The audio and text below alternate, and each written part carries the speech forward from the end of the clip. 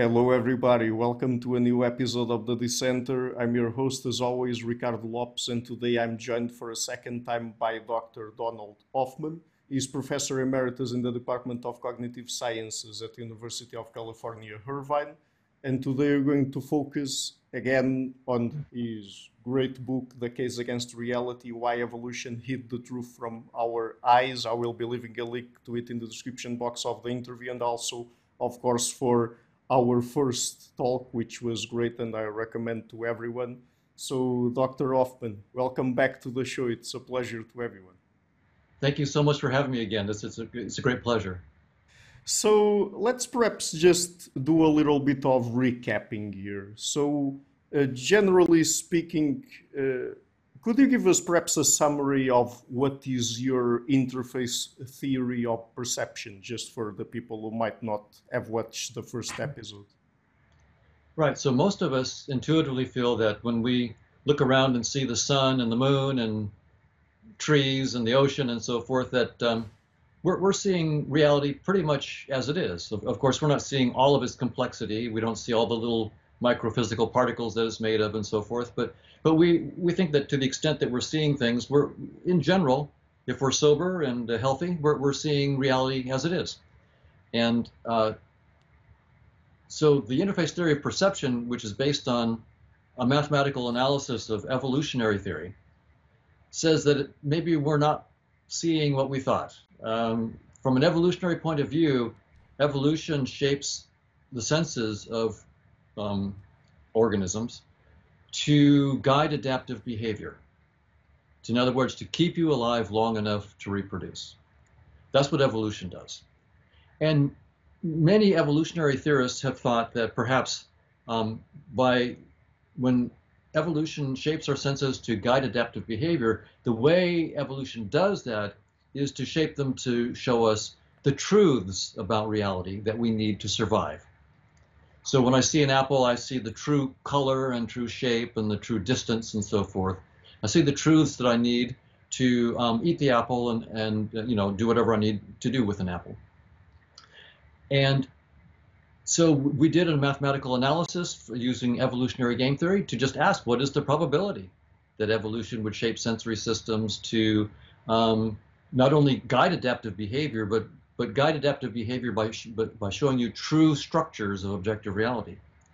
And it turns out it's a theorem that the probability is zero, that evolution has shaped any sensory system of any organism to see any true structure of objective reality. Is precisely zero. And so it remains true that evolution shaped our senses to guide adaptive behavior, to keep us alive long enough to reproduce. And it's just wrong to think that it does more than that, that it actually shapes us to see the truths about objective reality. Now, again, I'm just saying that this is a theorem of evolution by natural selection. I'm not saying that this is the absolute truth. I'm just saying if you buy evolution by natural selection, then this is a theorem of that theory. And so if you want to say that our senses evolved, then you have to conclude from that theory, the probability of zero, that they evolved to show you truths. They did evolve to keep you alive long enough to reproduce. That's true. But they didn't evolve to show you the truths, any truths about objective reality. Now, one can look for deeper theories. We don't have them right now, but one could look for deeper theories about biology, and perhaps evolution by natural selection can be shown to be a special case of some deeper theory. And maybe in that deeper theory, it is possible for us to, in that deeper theory, we transcend the limits of evolution, and we find that there's a deeper theory that might allow us to see evolution, see reality as it is, or parts of reality as it is. But we don't have such a theory right now. So as a scientist, it's my job to say, here's the state of the art of our science. So what the interface theory of perception then basically says, our senses are more like a user interface. They guide adaptive behavior, just like your desktop interface on your computer lets you control all the diodes and resistors and voltages in your computer, even if you don't even know what voltages and diodes and resistors are. It allows you to manipulate them by a very simple interface that lets you edit photos, write emails, and do whatever else, tweet and so forth, whatever you need to do. But what you're really doing is toggling millions of voltages in a very detailed way, And you don't have to know about that. And that's what evolution seems to have done. It gave us senses that allows us to play the game of life without really knowing what's under the hood. What are we really doing? So we think of space and time and physical objects as the truth. And really, it's a very shallow user interface, very, very shallow. The reality goes far more interesting and deep, I think, than what we see in space and time. So, is this true for all sensory systems, or is it that, for example, one of them is closer to objective reality than the others? Or is there, for example, a hierarchy when it comes to that? No, the theorem that I just mentioned, and I should mention that my collaborators are Chetan Prakash and Manish Singh and Robert Prentner and Chris Fields and many others, Brian Marion, Justin Mark. So this is not just me, but the result of our work, and I'll emphasize on this, Chetan Prakash is the mathematician who's proven the strongest theorems here. So tip my hat to Chetan on this. Without him, I wouldn't have this to say.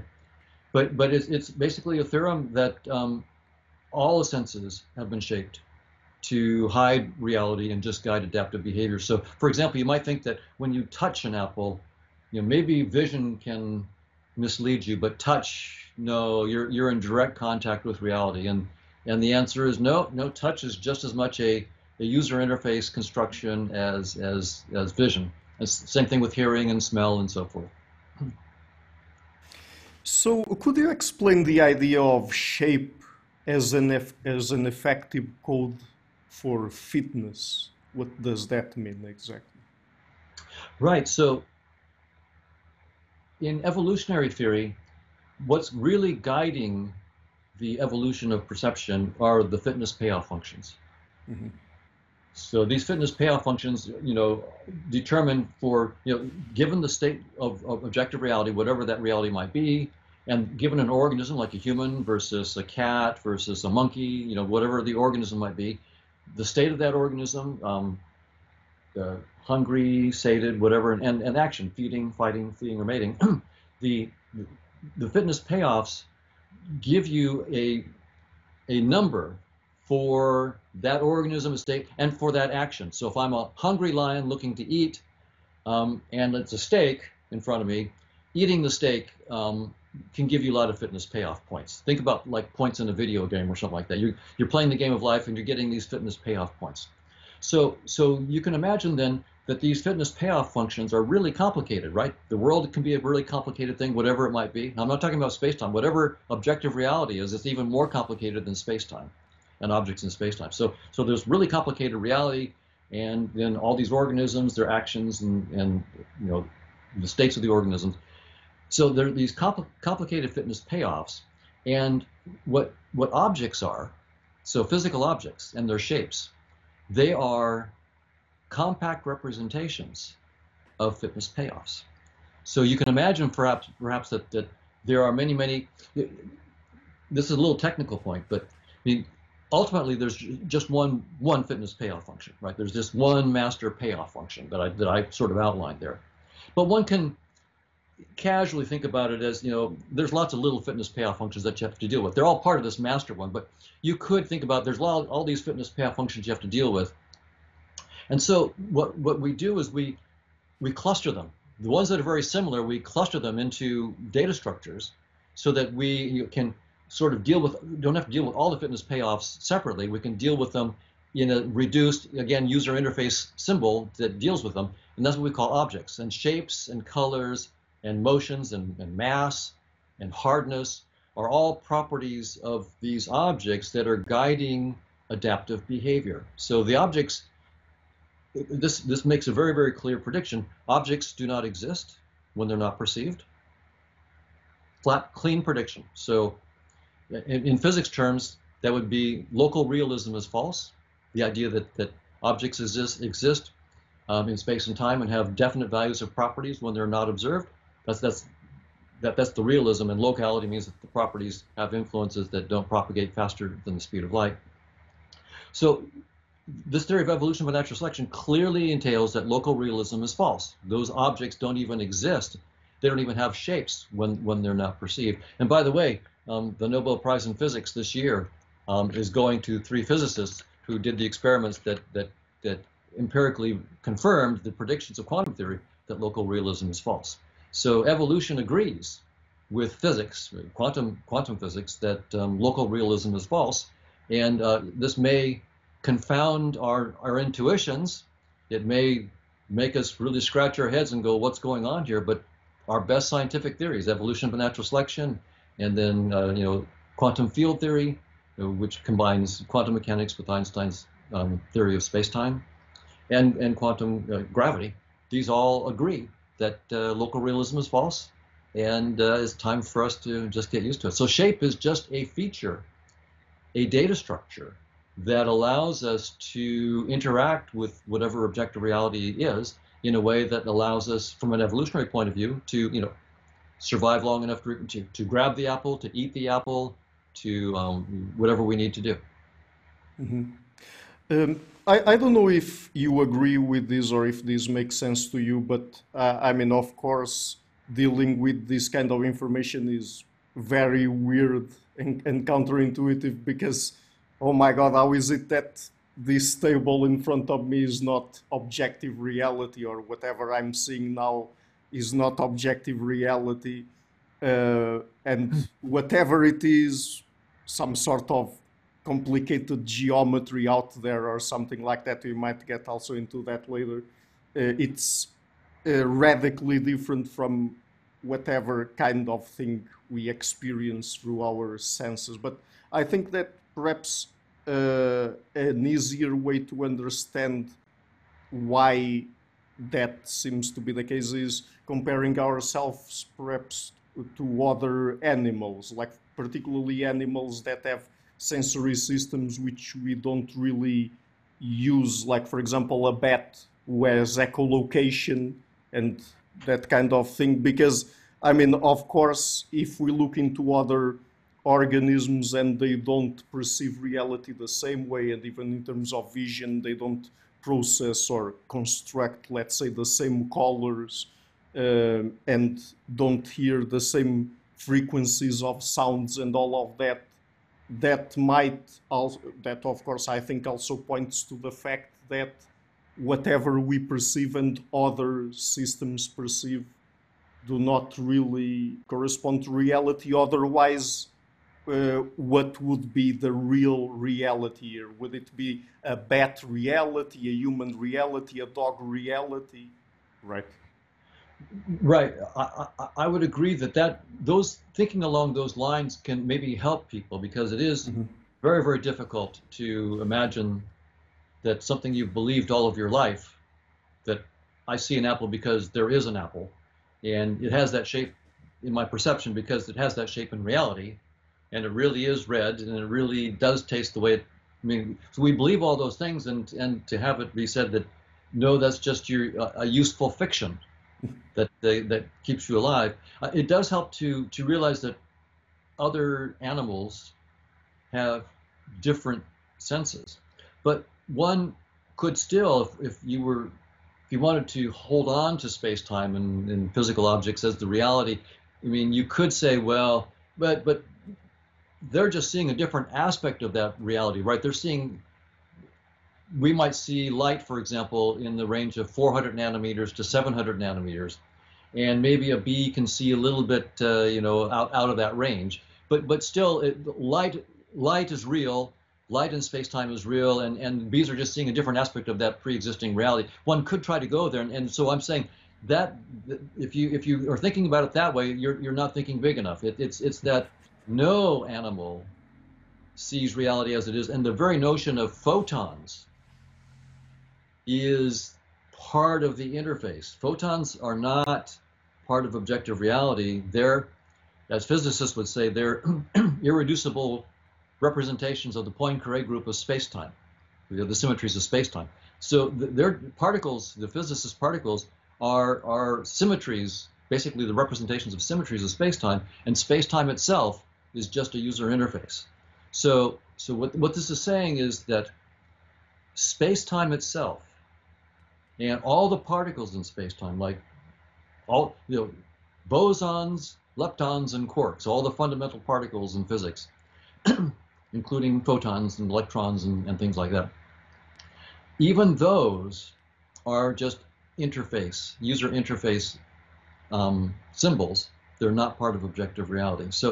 But I agree, Ricardo, that the kind of thing you're saying. If we think about other animal senses and how they see differently from us, yes, that can really help us to get out of this box. But still, I find it myself emotionally, it's very, very difficult to wrap my head around this. Even though I've been working on this for years, there's a part of me that just frankly disbelieves. It's hard to believe that I could be that wrong.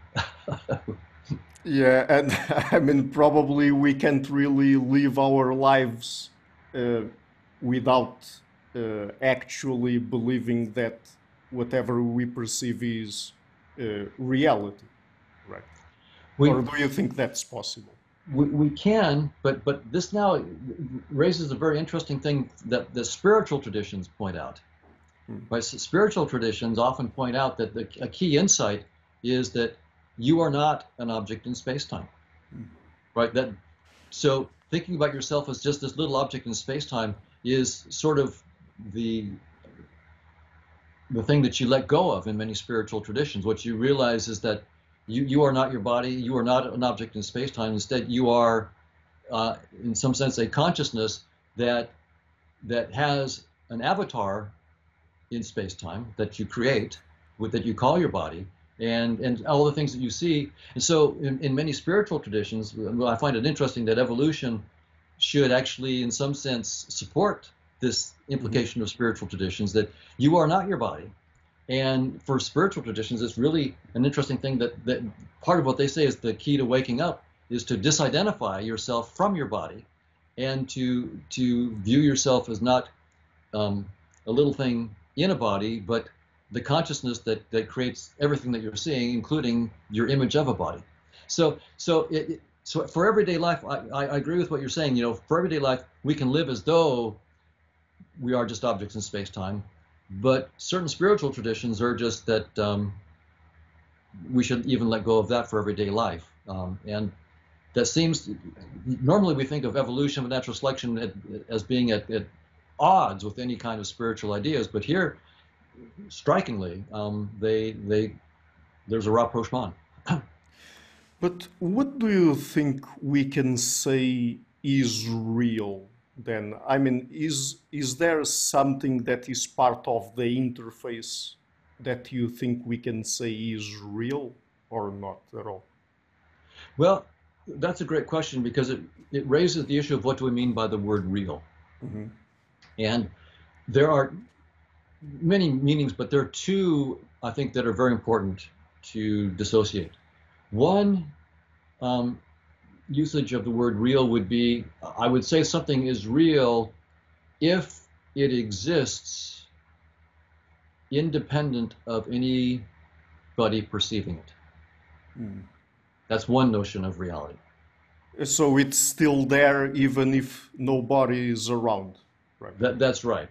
That's right. So that would be one notion of reality. Another notion of reality would be my sensory experiences are real in the sense if I have a headache right now, right, I would say that is a real experience. Now, of course, that experience depends on me perceiving it.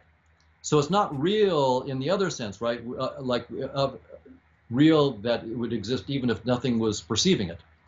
A headache is not like that. It's a real experience. So I would distinguish real in terms of experiences, because if you said my headache isn't real, I might be quite angry with you. Yeah, it's real enough that I need to take an aspirin or something like that. So it's real enough. In that sense, it's a real experience. But there's another sense of real that we often have in mind, which is real in the sense that it would exist even if no one perceived. And so let's talk about real in the what we'll call the objective sense versus real in the experiential sense. And so in terms of real in the objective sense, nothing that you perceive is real. Now, everything that you perceive is a real experience. When I look at the sun, I'm having a real experience. So much of an experience, I have to close my eyes. I can't look at it for more than just a glance. So it's a very real experience, and I have to be careful about it. but there is no objective sun. Whatever I'm interacting with is nothing in space-time, and it's nothing like the sun. The sun is just my user interface. So we have real experiences, but those come and go. The sun exists only when I look, and it ceases to exist when I don't, because that's all it is an experience. And we don't have any particular objects that we can say we know are real in this objective sense, right? So the Nobel Prize in Physics is basically for saying local realism is false, and people might say, well, we can quarantine that result. It's only for microphysical particles, but that misunderstands quantum theory. There's nothing in quantum theory that says, oh, this theory stops at 10 to the minus 20 centimeters. There's nothing that says that. Quantum theory is universal. It applies at all scales. There are issues about coherence and collapse, perhaps, if you take the collapse view. But there's nothing that says the local realism result is limited to microscopic objects, nothing at all. And as physicists do more and more sophisticated experiments, they're finding entanglement and collapse apply to bigger and bigger objects, and superposition applies to bigger and bigger objects. And so I think the result is that we should just recognize that local realism is false. And so in that sense, we don't know of any real objects in the objective sense. Mm-hmm. So, but when it comes to science itself, I guess that there might be two issues here. So the first one is we arrive at these conclusions through evolutionary theory, right? But that's a theory that we've developed within the interface, let's say, within space, time, and all of that. So, I mean, isn't that an issue? Because Right. If we are talking about things that we perceive in the interface, I mean, isn't it a limitation that we're doing it within the interface and then saying that whatever are the conclusions that we derive from something that we learned about within the interface Right. have nothing to say at all about what objective reality is? Isn't that an issue? Yeah, that's a very, very good objection to raise. Absolutely. And one can even make it harder. I mean, there was a PhD thesis at the University of California, Santa Cruz, came out just this year, where it was a philosophy PhD, where the new doctor spent quite a bit of time showing that he thought that I had to be contradicting myself to use evolutionary theory to show that space and time and physical objects like organisms and DNA and so forth are just. So he and several philosophers have argued that there's no way I could do this without refuting myself. So and so my answer is that this is how science always works. So what we do is we take a theory. Let me take Einstein's theory, for example. So because that's surely bona fide science. So Einstein has this idea that space and time, or their merge into space-time, is fundamental. It's a fundamental reality. And in 1905, he writes down the equations of special relativity. And 10 years later, he writes down the equations of general relativity for curved space-time. And so he has, his intuition is that space and time, or space-time, is fundamental, and that curves of space-time are what we experience as gravity. But that's his fundamental reality. So he writes down the equations. A year later, 1916 or 1917, a German guy named Schwarzschild is looking at Einstein's equations, and he realizes that they have a solution that we now call black holes. Well, Einstein didn't know that. He didn't like it. He didn't believe it for decades. He didn't believe in black holes.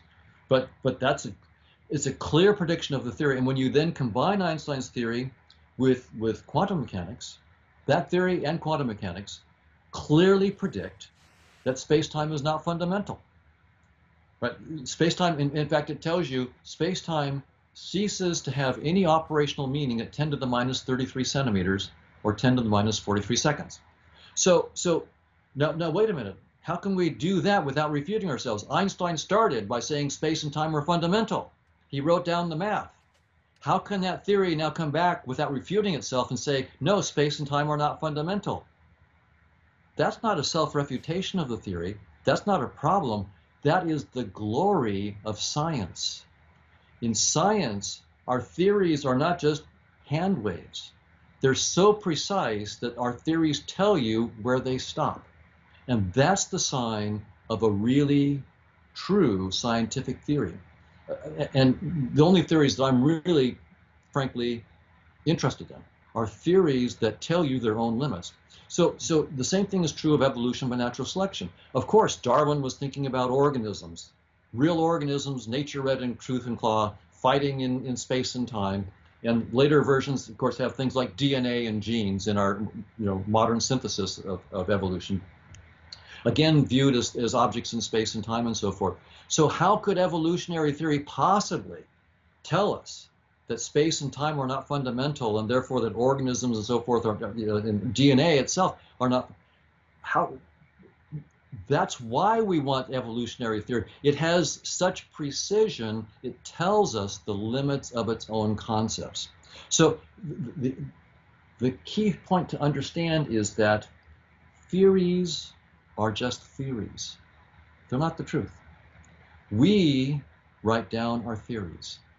We say, let's make these assumptions, and if it's a good theory, we then make them mathematically precise, and then we look and we press the theory and see what it can do for us. Like Newton's theory, we can send rockets to the moon. That's great. Einstein's theory, we can actually get the GPS system to work. Without his general theory of relativity, GPS wouldn't work. So they're wonderful theories, but those theories, besides all the technology that they give us, their real contribution is to tell us when those concepts have their limits. Space and time makes no sense beyond 10 to the minus 33 centimeters. It just doesn't. And evolution by natural selection tells us that if you want to use the concepts of objects in space-time and organisms and DNA and so forth, that's fine. But ultimately, all of this is just a user interface description of something deeper. And it tells us that this language has a necessary limit. Now, Einstein's theory can't tell us what's beyond space-time. Right? All it can tell us is that space-time stops at 10 to the minus 33 centimeters, and you need to look for something beyond space-time, utterly outside space-time. And evolutionary theory agrees. It says if you use space-time or that language, you get this wonderful theory of evolution by natural selection. It's very, very powerful. Even though it's not the final word, it's extremely powerful. I've done a lot of consulting for companies using evolutionary theory, evolutionary psychology to help companies in advertising and marketing and so forth. It works. It's just like Einstein stuff works in this realm. Evolutionary theory works, and it's beautiful. But what's truly profound about it is that it tells you its limits and says now you need a deeper theory. So what we have to do now as scientists is say, okay, I need to posit a new theory outside of space-time. And Einstein can't tell us what it is, evolution can't tell us what it is, but those two theories can tell you when you're wrong. Because what we have to do is we propose a new theory beyond space-time, and then to be taken seriously, we have to show how space-time and evolution by natural selection arise as a special case, a projection, for example, of our deeper theory. Now, if we can do that, and we get back evolutionary theory and Einstein's theory and quantum theory, right? See, quantum theory is not fundamental either. It's just a theory within space-time. So if our deeper theory gives us evolution by natural selection, it gives us quantum field theory, that doesn't mean our theory is right, but it means that our current science doesn't veto the theory. But if we can't get those theories, if we can't get evolution and quantum field theory, then those theories will tell us you're wrong, right? Whatever you're doing is not right because it doesn't project into something that we already know and love. So we don't throw away our old scientific theories. We cherish them and we use them, and they act as a guide to throw away bad attempts at a broader theory. So So your question is a good one because it really, I mean, it's not just the layman who worries about this, Mm-hmm. but it's brilliant philosophers. I mean, the people that have come at me with this are brilliant. Some of them are friends, but friends and colleagues. And this is a very difficult issue, but it really gets to the heart of what science is. We're creating theories, and no theory is the final word. There is no theory of everything. Science can never have a theory of everything. We can go into it if you want, but it's a consequence of Gödel's incompleteness theorem. And so theories are tools, and we create the theories, and we evaluate the theories, and we judge them, and then we transcend them, and we come up with new theories. And we show that our old, and we can do that without self-contradiction because we don't need to believe our theories in the first place. We make our assumptions, we write our theories, we say under these assumptions, here's what follows. And if I've done my homework right, the theory is so precise that it then tells you, I only work up to this point and then I fall apart. So that's what a good theory is. And by the way, that's one reason why I love to have these kinds of ideas brought into the spiritual realm, because when we have theories that don't tell you their limits precisely, then it's easy to be dogmatic because you never know when you're wrong. But there's something very humbling to know that with all the power of space and time, for example, and all the stuff that we can do with it, that the theory itself says, but hey, this isn't it. That's really humbling. It says there's a much deeper theory and you need to go look for it. So this is a real antidote to dogmatism. And I think dogmatism really is us not being awake to new learning possibilities. And so I love this anti-dogmatic aspect of scientific theories. They keep you open to recognizing what my theory is just my theory. It's not the truth.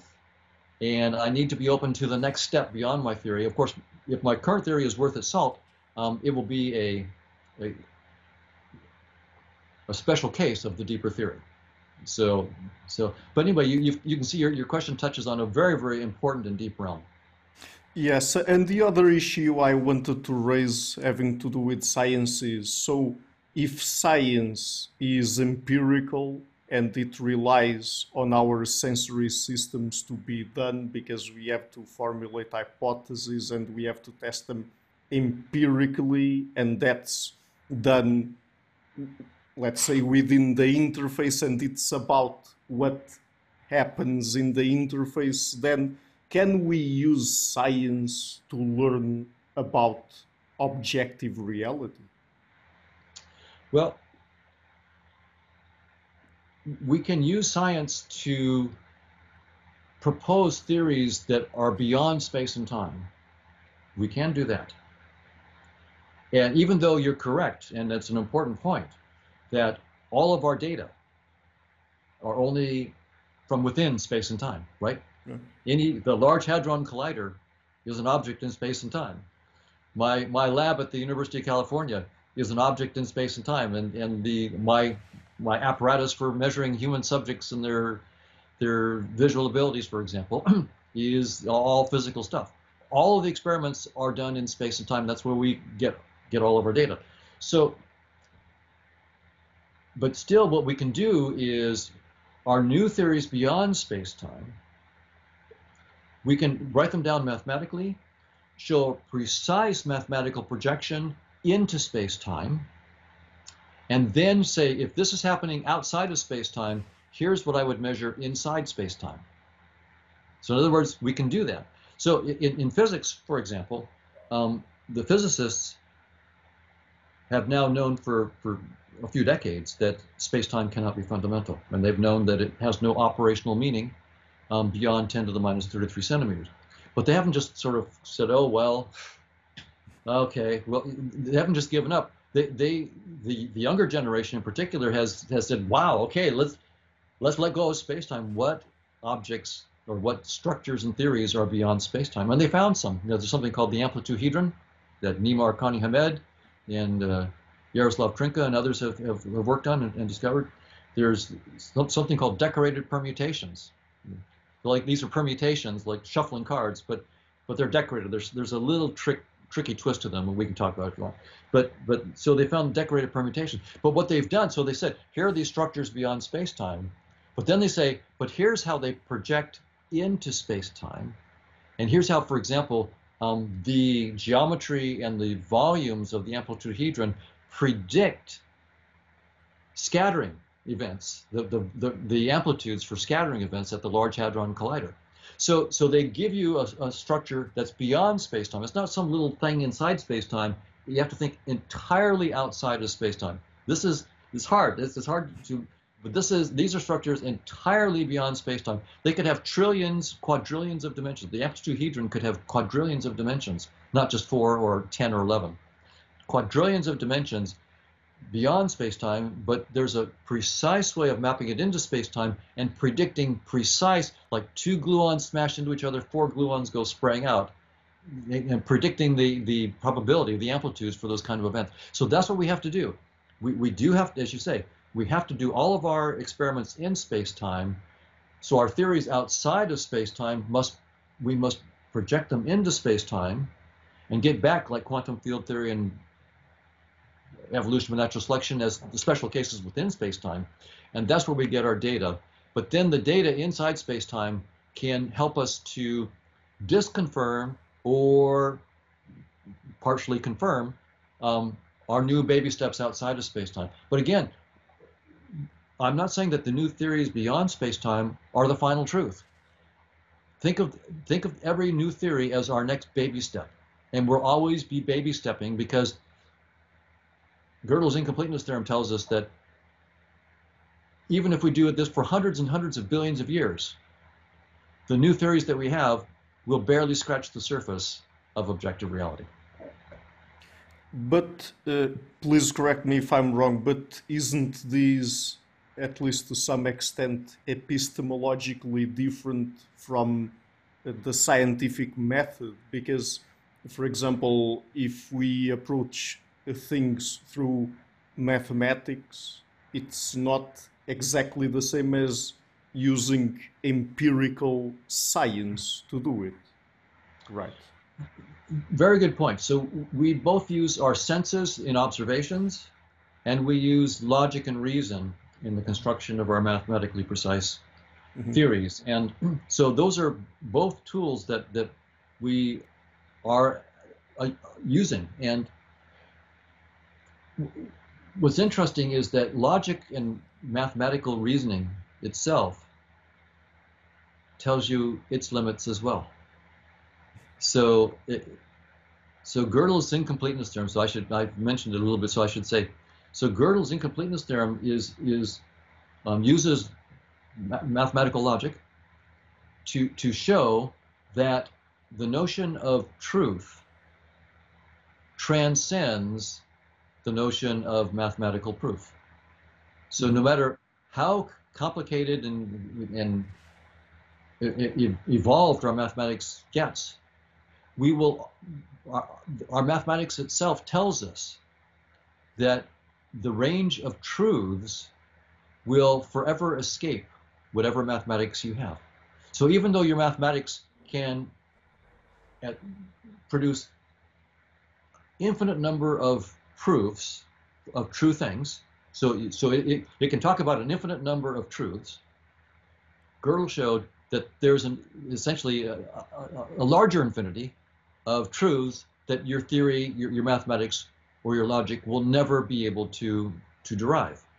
And if you add those new truths into your formal system, then Gödel says, well, now I'll show you some new truths that are true but can't be proven or derived within your new formal system. So what I said about scientific theories is true about math and logic themselves. Math and logic themselves are so wonderful tools that they also tell us their limits. They tell us that they're useful tools for exploring truth, but that the truth will never be fully explored using those tools. And our senses, so that helps us to understand what our senses are doing. Our senses are giving us information that's at most partial and only within a certain format, and it itself is not the final.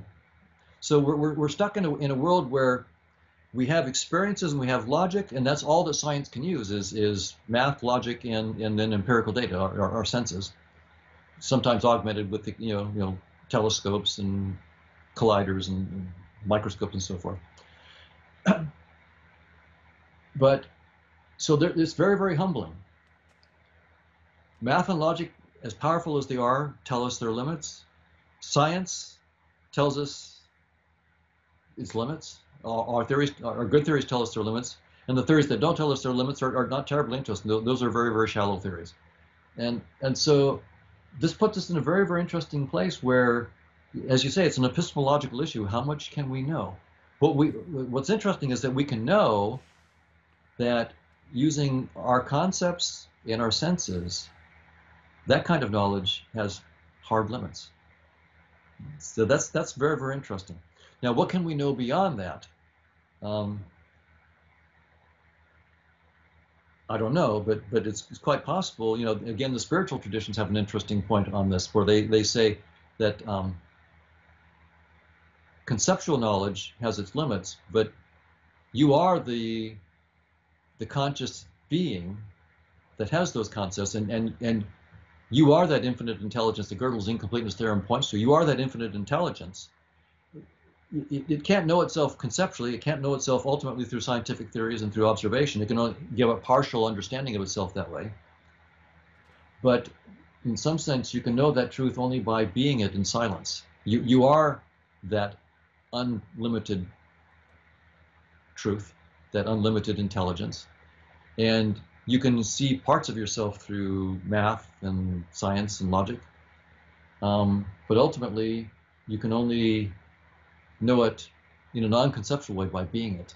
Now, that's an interesting place, again, where I think spiritual traditions and science seem to be converging. They at least don't seem to be disagreeing. So tell us now about consciousness. I mean, in this new picture, let's say, of reality, where do you place it? Right. So most of my friends and colleagues who are studying consciousness in cognitive neuroscience and the philosophy of mind, for example, artificial intelligence, I would say 99% of my friends and colleagues who are doing this work are still assuming that objects in space-time are fundamental, like neurons and brains. Mm-hmm. And they're assuming that somehow the right patterns of activity or connectivity within objects in space-time, somehow, when it gets the right structure or right dynamics, it gives rise to consciousness. So, so my friend Stuart Hameroff and his collaborator Roger Penrose have the idea that orchestrated collapse of quantum states of microtubules, quantum states of certain electrons in microtubules, gives rise to consciousness or is consciousness. Integrated information theory thinks that any system, physical or not, that has the right pattern of integrated information will be conscious. Although they haven't said what non-physical things might instantiate it. So for right now, I'll just take it as they're assuming space-time is fundamental as well until they explicitly tell us what other substance or what other kind of entities they think could really instantiate the integrated information. But so all of my friends and colleagues are saying that they start with space-time, usually with things like brains and neurons, but you could have more general like artificial intelligence systems with the right kind of complexity, and that will create consciousness. So the standard view is consciousness. What is consciousness? It's a latecomer. Space-time is fundamental.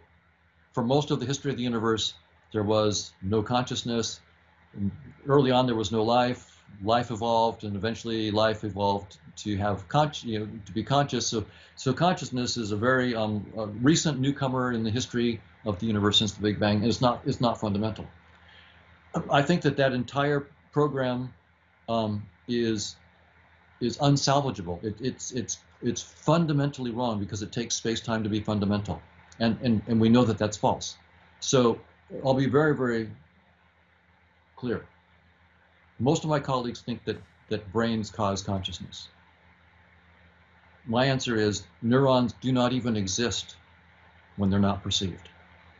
Neurons have no causal powers. Neurons cause none of my behavior. I have no neurons right now. Now, if you looked inside my skull, you would see neurons, but you would be creating those neurons on the fly that you see. You create them when you look, and you destroy them when you look away. So neurons have no causal powers. They cause none of our conscious experiences, and that one statement right there contradicts 99% of the research on consciousness. So what is so space-time isn't fundamental. So what your question is, what is consciousness then? Where is consciousness?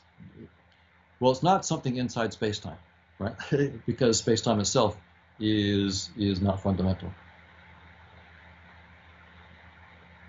So what I'm doing is proposing that space-time, that consciousness itself is fundamental in the theory that I'm working on. So we have a theory of conscious agents. And I should say just one more reason why I'm doing that. So my brilliant friends and colleagues who are doing the work where they assume space-time is fundamental, they have what I call the stipulation problem of consciousness. They stipulate that space and time exist, particles in space and time exist. They stipulate then certain patterns of activity of those particles, like integrated information or orchestrated collapse or global workspaces or attention schemas or whatever it might be. So they stipulate those, stipulate space-time and particles. They stipulate these patterns of activity, and then they cannot use those theories to even predict one specific conscious experience. Like, for example, what is the pattern of integrated information theory that must be the taste of chocolate? It could not be the taste of a cherry. I've asked Tononi that a couple times, and there's no specific experience that they can say, we now can say this is the precise pattern of integrated information that for clean reasons has to be the taste of chocolate. It could not be anything else. So we've nailed, so they can't do that. So, and no theory that starts with space and time, like orchestrated collapse of microtubules, none of them can do this. And so they then have to stipulate the conscious experiences, right? So they stipulate space-time, they stipulate the global workspace, integrated, and then they stipulate the conscious. So everything's stipulated. Nothing is explained. There is no specific experience that's explained. So you stipulate space-time, you stipulate your pattern of activity, integrated, and then you stipulate the conscious experience. So my attitude is that's a lot of stipulation. That's the stipulation problem. So let's only stipulate conscious experiences. So by Occam's razor, make as few assumptions as possible. I'm only going to stipulate the conscious experiences, which they're stipulating already. So the physicalists already, either they deny that there's conscious experiences. So my friend Keith Frankish, a brilliant philosopher, just says there is no such thing. He's an illusionist. And Dan Dennett, so they can stipulate that it's an illusion. But I say, those most people don't. So most of my colleagues, 99% of them think that conscious experiences are serious. They're not just illusions. So I'm only stipulating conscious experiences, and what I'm trying to do is a mathematical model of conscious experiences that I call conscious agent theory. And then we're showing how space-time arises as a user interface description that certain conscious agents use to interact with other conscious agents. But it's just one user interface of many. So again, it's a long answer to your question, but where is consciousness? Not in space-time, not a product of space-time. Our best science tells us it couldn't be, because space-time itself is not fundamental. So I'm proposing that consciousness is more fundamental than space-time, and that space-time is just one kind of data structure, a very shallow, almost trivial data structure that some conscious agents use to simplify their interactions with other conscious agents. It's one virtual reality headset, one kind of virtual reality headset so think of it as a vast social network of interacting. There's this big social network, and it's like Twitterverse, right? There's millions of Twitter users, billions of tweets. You can't read all the tweets. You can't greet all the users. So you have little tools to sort of get what's trending and so forth. So you have these user interfaces. So consciousness it's a vast social network, and conscious agents use space-time, some of them, probably not that many. It's a pretty trivial. We got a cheap headset. It's only 4-dimensional, maybe 10-dimensional, and it poops out at 10 to the minus 33 centimeters. It's really, I mean, if it was 10 to the minus 33 trillion centimeters, I might be impressed. 10 to the minus 33 centimeters. We got the cheap model. So space-time is a cheap model headset, but there's probably countless other much more interesting headsets with trillions of dimensions and far more, and even maybe beyond the notion of dimension. So consciousness, I view in that sense, is far more fundamental, and space-time is just a trivial, in our case, a trivial cheap headset that we use to interact with other conscious agents. Long answer to your question, but important No, to be but clear.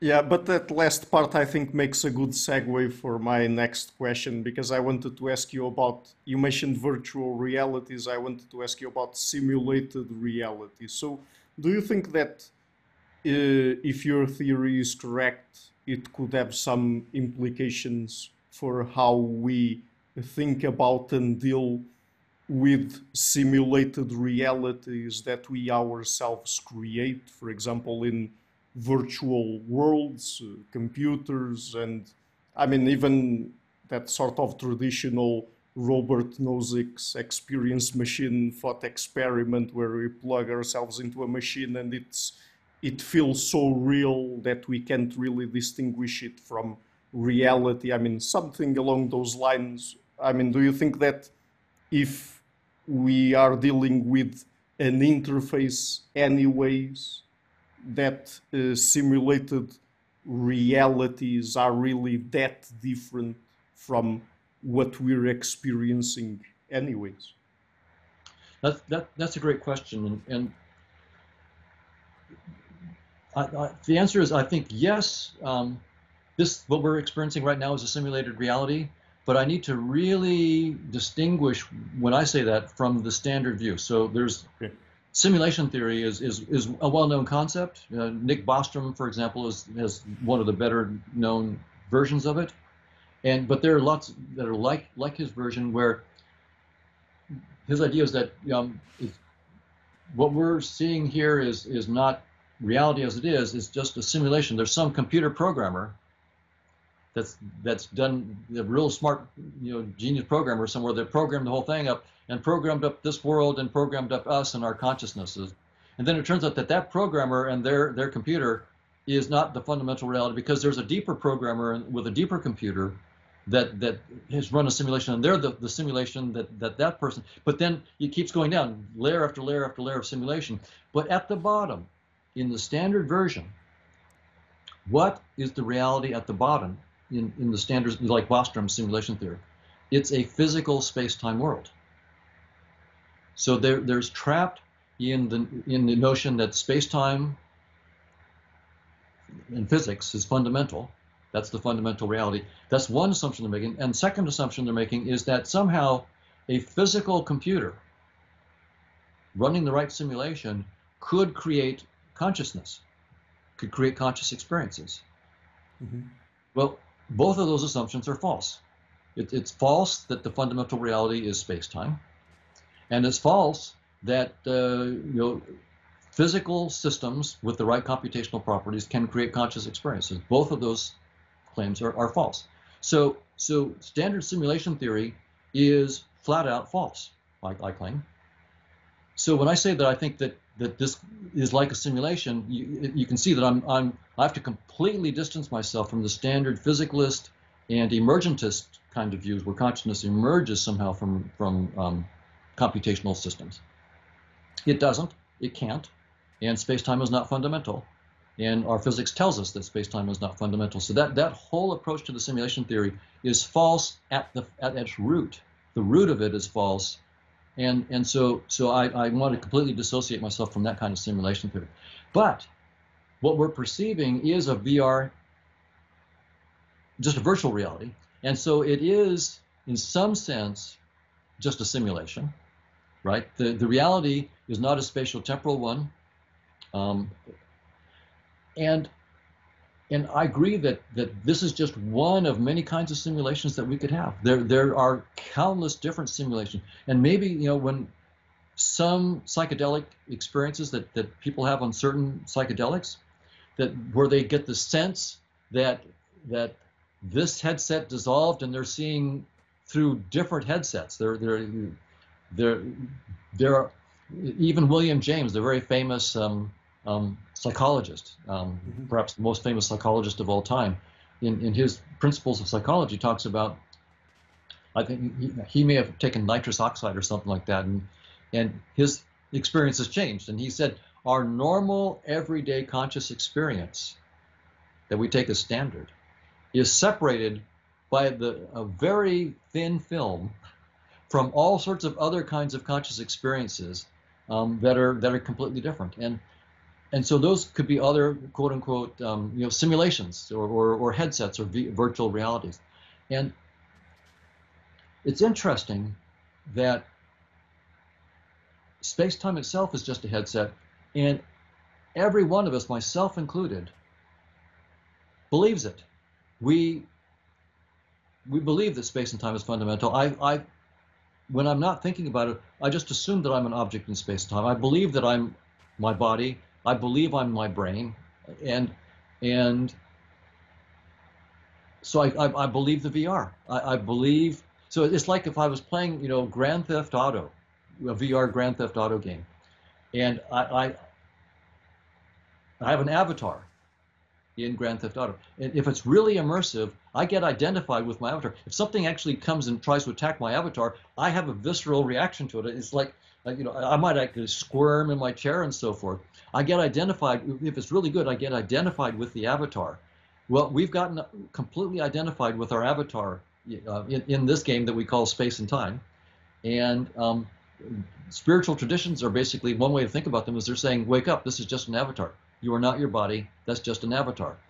Um, but that if that's the case, then you could try lots of other simulations with different avatars. And maybe what consciousness does is it's just trying on all these different simulations. It gets identified with the avatars, it lets itself get lost in the game, and then it wakes up again. And it says, oh, that was just my avatar. That's not me. That's just my avatar in the game. Yes, I mean, I was trying to understand if, for example, we are able to develop technology to, in some sort of way, feed our brains with information that they process in a way that they create, let's say, a reality that feels as real as what we experience in the, let's say, space time interface. If that would be problematic in the sense that there are philosophers, for example, that say it would because it wouldn't be reality itself. Of course, they are talking about space time, that's the reality they're talking about, and all other sorts of, I don't know, ethical and psychological implications of not living a real life. But objectively speaking, um, if the if what we are perceiving through our brains, I mean, if it comes from some sort of information we feed it through a computer, or some sort of information we get directly through our senses, I mean, does it make that much of a difference? Well, um,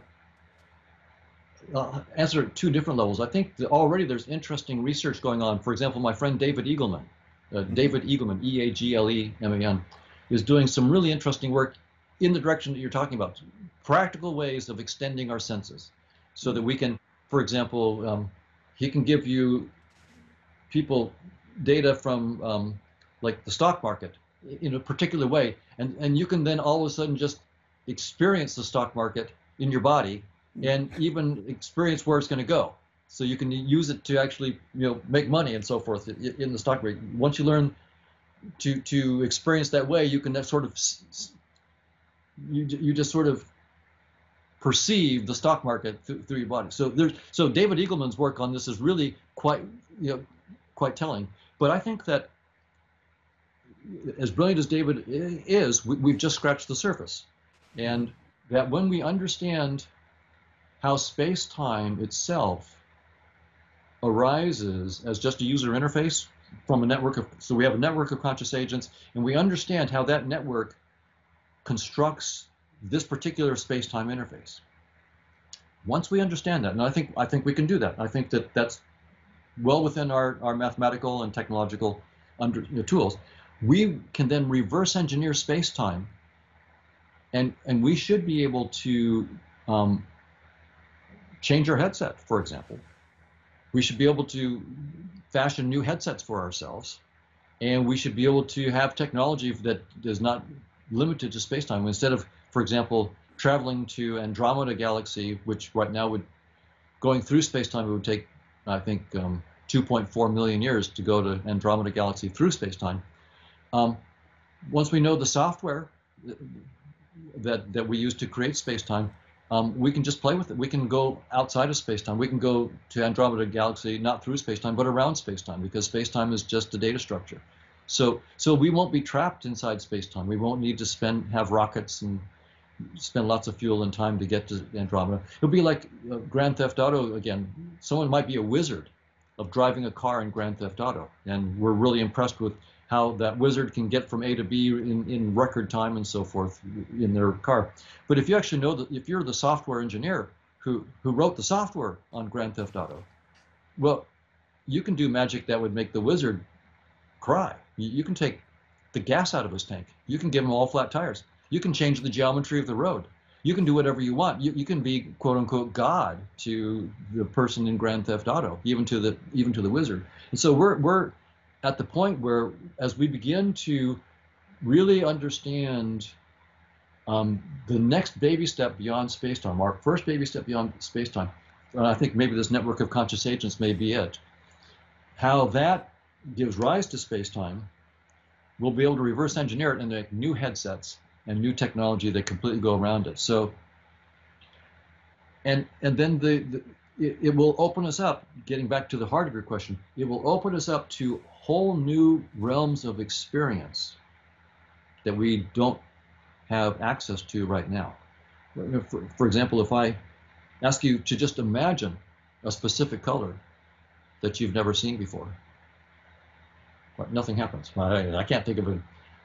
But if we can now tinker with the headset, we might allow you to experience those new colors. So now some people who've taken psychedelic drugs tell us that they've seen colors and experiences that they'd never seen before. So somehow they had been opened up to a new range of experiences. And so I think the answer to your question is yes, that we can do it, and yes, we need to be careful because it's scary to go where you've never been before, and it's easy to lose your footing and to lose grip, and so we'll need to do this cautiously. I think that we can do it, but it's very much like hang gliding. Yeah, we can do it, but you might want to go with an instructor first, and you might want to, I wouldn't just sort of take a hang gliding thing and read the instructions and say, okay, I'll just do it. I would do baby steps first and do a little, so in other words, we'll be able to do it, but we shouldn't be fools in the process. By the way, since you already mentioned psychedelics twice, do you think that whatever kind of experiences people have when they use psychedelics uh, put them uh, closer to objective reality than what they perceive normally, or not? Not necessarily. Mhm. I think that in many cases, we may, once we've developed the theory further and we understand what's going on in a deeper context, we may understand that many of the experiences were just sort of, things got screwed up, and Mhm. it Yeah. wasn't a deeper insight. But I'm completely open to the possibility that certain of them may actually be genuine rewirings or openings of new interfaces. That's certainly possible. um, but it's premature at this point to make a pronouncement. What we have to do is to definitely have a mathematically precise theory of the realm beyond space-time, and I'm working on this with on what we call conscious agent theory, Hmm. and then an understanding of what psychedelics are, right? So psychedelics in space-time are chemicals, Right. and the way we think about them is those chemicals are typically interacting with receptors in brains, so Hmm. neural receptors, and they're changing um, the the firing patterns of neurons and so forth. That's what we're seeing inside space and time. Um, what those chemicals are in this deeper realm. So what is DMT? What is LSD? When we reverse engineered outside of space time into this realm of conscious agents, say, what pattern of dynamics of conscious agents gets projected into what we call LSD or DMT or whatever it might be. And when we see DMT interacting with neural receptors and changing patterns of neural dynamics, what we have to pull that back. What are we doing in the realm of conscious agents? What's going on there? Once we understand that, and we won't do that today, but we can do it in principle. We should be able to do it in principle. Then we can start to answer the technical question. Okay, which of these drugs are just sort of screwing things up? Which of them are maybe, now that we understand what user interface is, how do we build user interfaces using networks of conscious agents?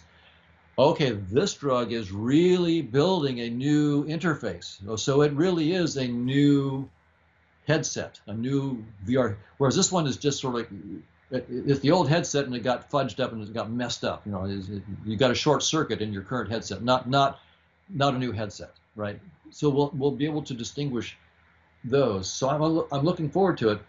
I think that is for people who want to make pronouncements now, it's way too early. We have to have a much richer science of what's beyond space-time before we can make intelligent pronouncements. Hmm.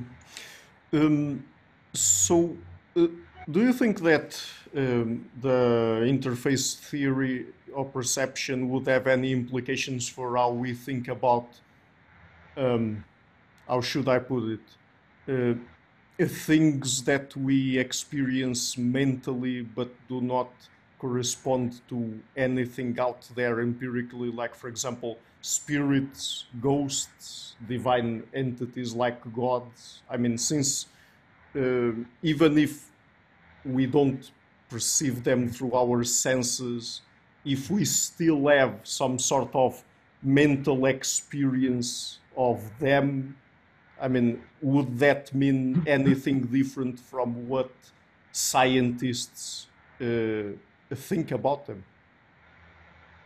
Well, so many people have reported seeing apparitions and ghosts and things like that.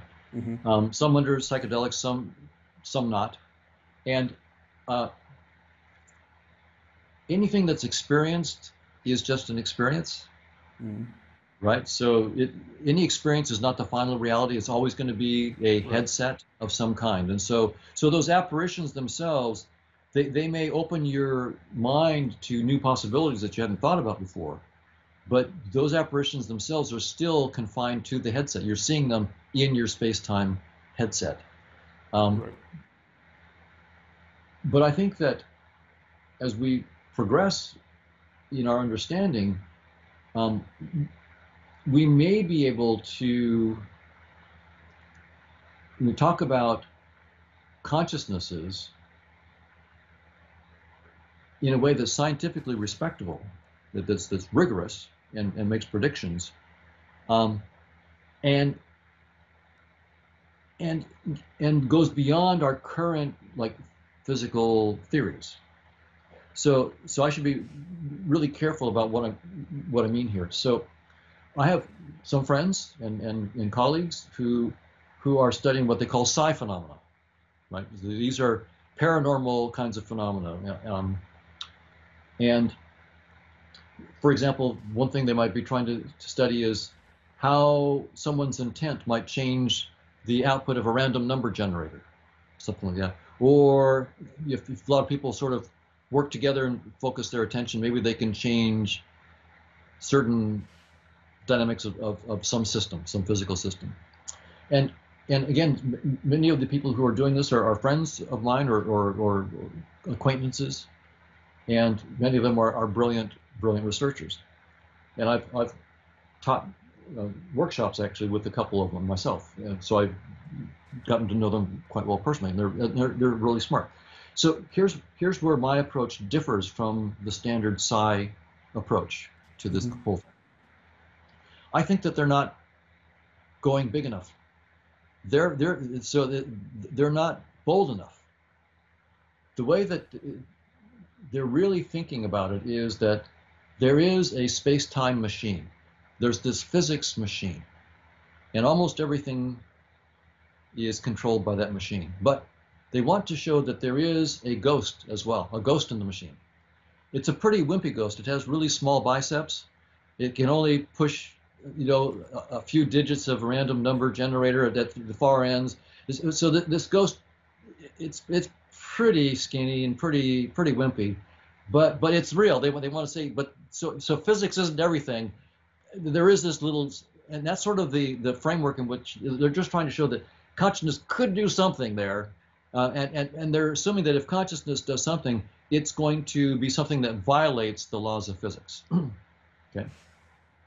My attitude is, you're not thinking big enough. The laws of consciousness itself is fundamental. And what we call the machine is just a particular headset that consciousness uses to look at its own dynamics. So the laws of physics is how consciousness works as seen through our headset. So we don't need to look for anomalies for consciousness. We don't need, consciousness is not a little ghost in the machine. Consciousness is the entire machine. The machine is just our representation of how consciousness works. Now, as we find these structures of conscious agent dynamics outside of space-time, hopefully, and I fully expect that we will discover new laws about how consciousness works that will transcend our current laws of physics, quantum field theory and general relativity and so forth, and will lead to brand new technologies. And they will, quote unquote, be anomalous compared to our current science. But they won't be exceptions. They will be the new, deeper laws of, quote unquote, physics. They'll be the new, deeper law. So instead of looking for, paranormal phenomena as exceptions, as anomalies outside the laws of physics, that's the wrong way to think about it. The laws of physics are our current model of how consciousness works. And as we get a deeper understanding of consciousness, we will get new laws, not anomalies, new general theories of which the current laws of physics will be shown to be a special case. And so that you can see it's a completely different headset. There's no wimpy ghost we're trying to find in the machine. The machine is just our current model of how the ghost works, and the ghost has a lot more tricks to show us, and it will lead to, quote unquote, bigger and more fancy machines and new technology. So you can see, again, I'm good friends with these people. I understand where they're going, but it's so hard for us to let go of space and time. Even those who want to think of consciousness as being important, to realize that it's the whole story, and space and time is just a headset that some agents use is a bridge too far for many people. Is it possible for truth-seeing organisms to evolve? Does evolutionary theory allow for that, or not at all? Well, current evolutionary theory says the probability is zero. That's just a theorem of evolution by natural selection. And by the way, for those who don't want to take my word for it, they want to see the theorem and proof. The paper is available online for free. If you just Google my name, Donald Hoffman, and one paper is called Fact, Fiction, and Fitness. So if you just Google Fact, Fiction, and Fitness and Donald Hoffman, my name is on it, but the heavy lifting was done by Chetan Prakash, the mathematician. You can see in that paper, in our references to other papers that are published online, you can see the mathematics that basically say, if we assume evolution by natural selection and its mathematical instantiation in evolutionary game theory, then the probability is zero that we can ever see the truth at all. Now, is there some other notion of evolution in which, beyond evolution by natural selection, in which we could have an evolution of consciousness somehow that allows us to see the truth. And I think that Gödel's incompleteness theorem says no. That there's this unlimited intelligence, this unlimited realm of truth, and no theory and no finite set of experiences, no finite system at all, even though it's going to have infinite potential by this procedural complexity. The notion of truth will always transcend any particular theory and any particular set of experiences. And I think that that's a clear implication of Gödel's incompleteness theorem.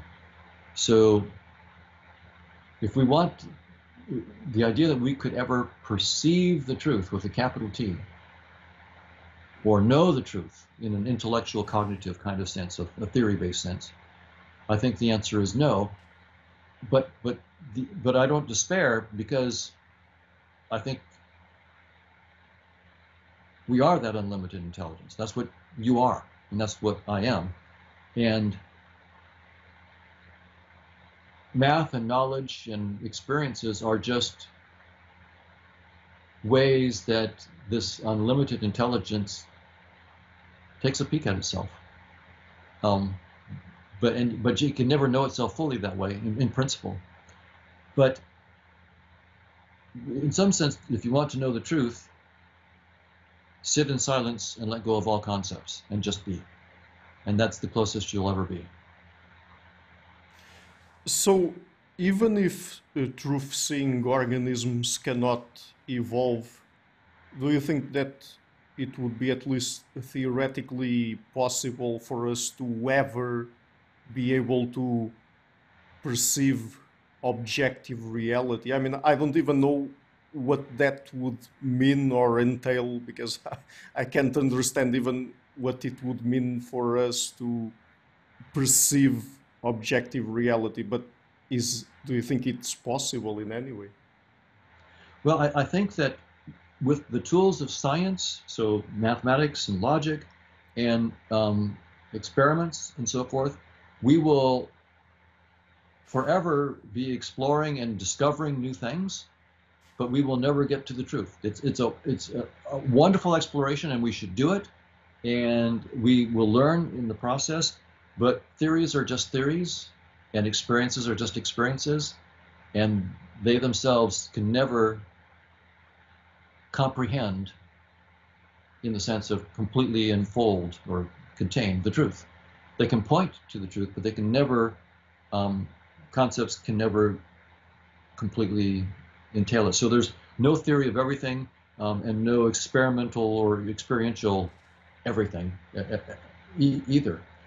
But, so that's at the level of science. At the level of who you are, if you are this unlimited intelligence that transcends any concepts, then the closest you will be to that is, in some sense, when you let go of all concepts and all experiences and just experience being, well, I'm using the word experience now in another way. You're just being there as the field of awareness in which all these experiences and logic and math come up. So they all come up in this field of being that you are.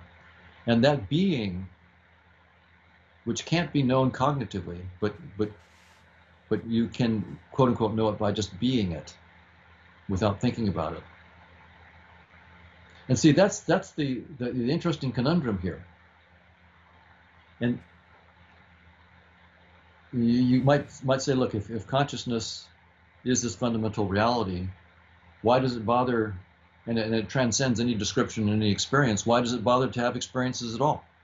What are we doing with making this four-dimensional world with experiences of birth and death and pain and you know, success and failure and so forth? And yeah, I don't know. I think that's that's one of the deepest questions someone could ever ask is why is there something rather than nothing, right? If consciousness is fundamental, why does it bother to fiddle around in things that we are provably infinitely less complicated than consciousness itself? And therein, I think, lies a deep, deep secret. I mean,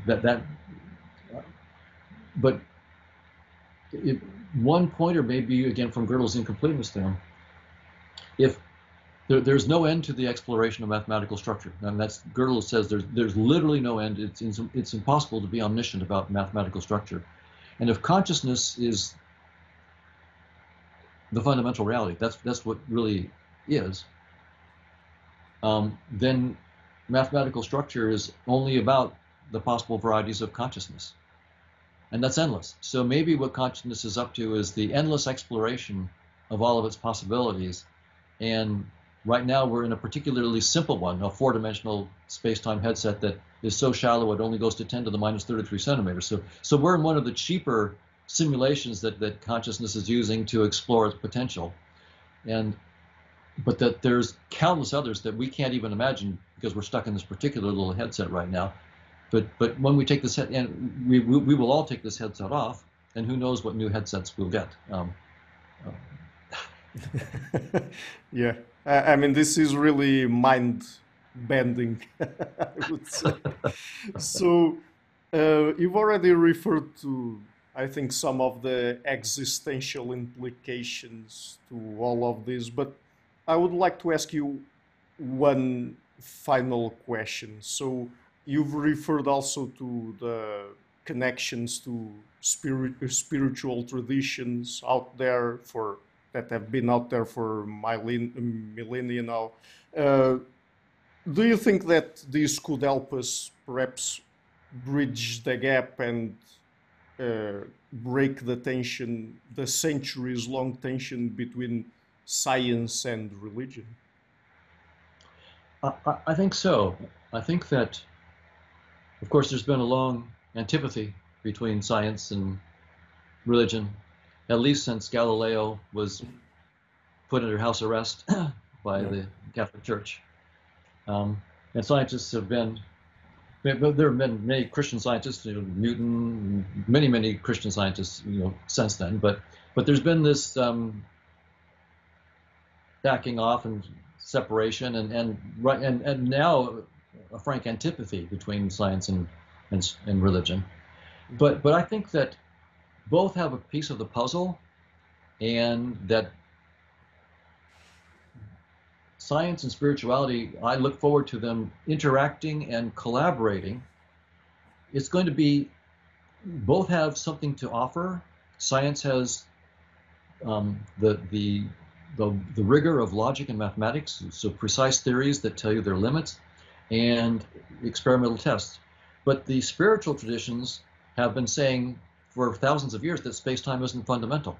And they've been exploring, with meditation and so forth, what might be beyond space-time. So science has all these tools, but science has been stuck in space-time until the last 15, 20 years.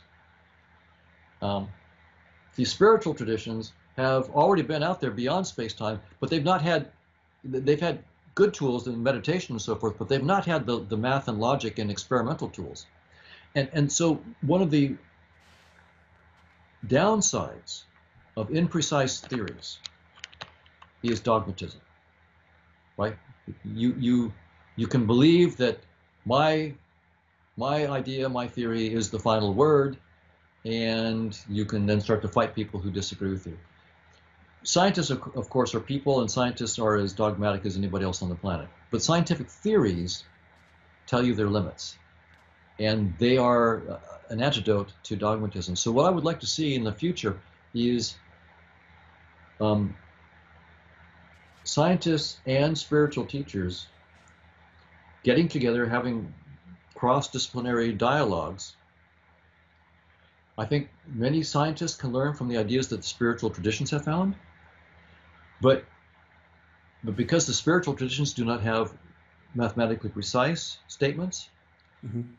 many of the things that they have are insights, and many of the things that they say are false. And just like in science, we have many good ideas, and many of them are bogus. But we try to fight. So I'm not saying that spirituality has already done it, and science just needs to learn from the spirit. And it's not that way at all. And Right. I'm not saying that science knows all the answers, and spiritual traditions just need to get their act together and learn the science. Not at all. Science has great methods and precise theories that tell you their limits. Wonderful tools. Spiritual traditions have insights from millennia of meditation and other spiritual practices. Insights, fallible, but genuine insights about a spiritual realm beyond space and time. We need to use the tools of science to figure out which of the spiritual ideas are insights and which are bogus, and then develop a new language, write a more precise language in the spiritual realm, where we can actually then get spiritual theories that tell you their limits. Until we have spiritual theories that can tell you their limits, we really don't have a genuine spiritual theory yet. So that's what I'm looking for, is the first spiritual theory that says precisely the limits of that theory. Then humanity is going to be on a really good path, because then we'll have the tools to, with humility, but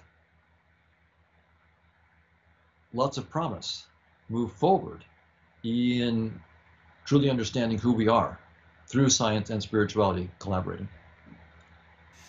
Great. So let's end on that point. And again, I will mention the book, The Case Against Reality, Why Evolution Hid the Truth from Our Eyes. I will be leaving a link to it in the description box. And also, of course, to our first interview. And Dr. Hoffman, thank you so much again for your time. And it's been really nice to see you 3.5 years after our first talk. And keep up the good work, please, because I'm really a big fan, and I was really fascinated by your book and the rest of your work. So thank you so much for all of that. Thank you very much. It was great to talk with you again, and I appreciate your wonderful questions today. Hi guys, thank you for watching this interview until the end. If you like what I'm doing and to keep the channel sustainable, please consider supporting me on Patreon or PayPal. All of the links are in the description box of this interview. Otherwise, and if you like what I'm doing, please share it, leave a like and hit the subscription button. This show is brought to you by Enlights, Learning and Development Done Differently. Check the website at enlights.com.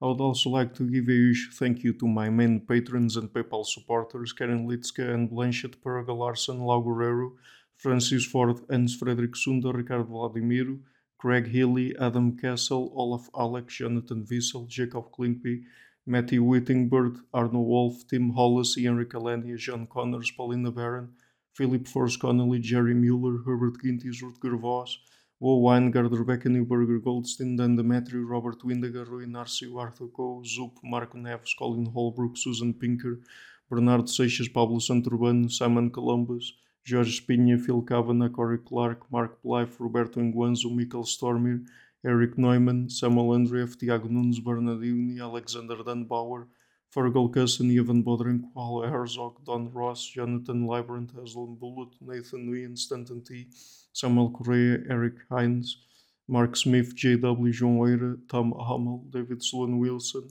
Yacila Dez Araújo, Romain Roach, Dmitry Grigoriev, Diego Londoño Correa, Tom Roth, Yannick Punter, Adana Rusmani, Charlotte Bliss, Nicole Barbaro, Adam Hunt, Pavel Ostazewski, Nelek Bach, Catherine and Patrick Tobin, Al Ortiz, Guy Madison, Gary G. Hellman, João Linhares, Lida Cosmides, Saima Afzal, Adrian Yegi, Nick Golden, Paulo Tolentino, João Barbosa, Jules Price, Edward Hall, Edin Bronner, Franca Bortolotti, Gabriel Pons Cortez, Ursula Litzke, Dennis Cook, Scott, Zachary Fish, Tim Duffy, Todd Shackelford, Sonny Smith, and John Wiseman.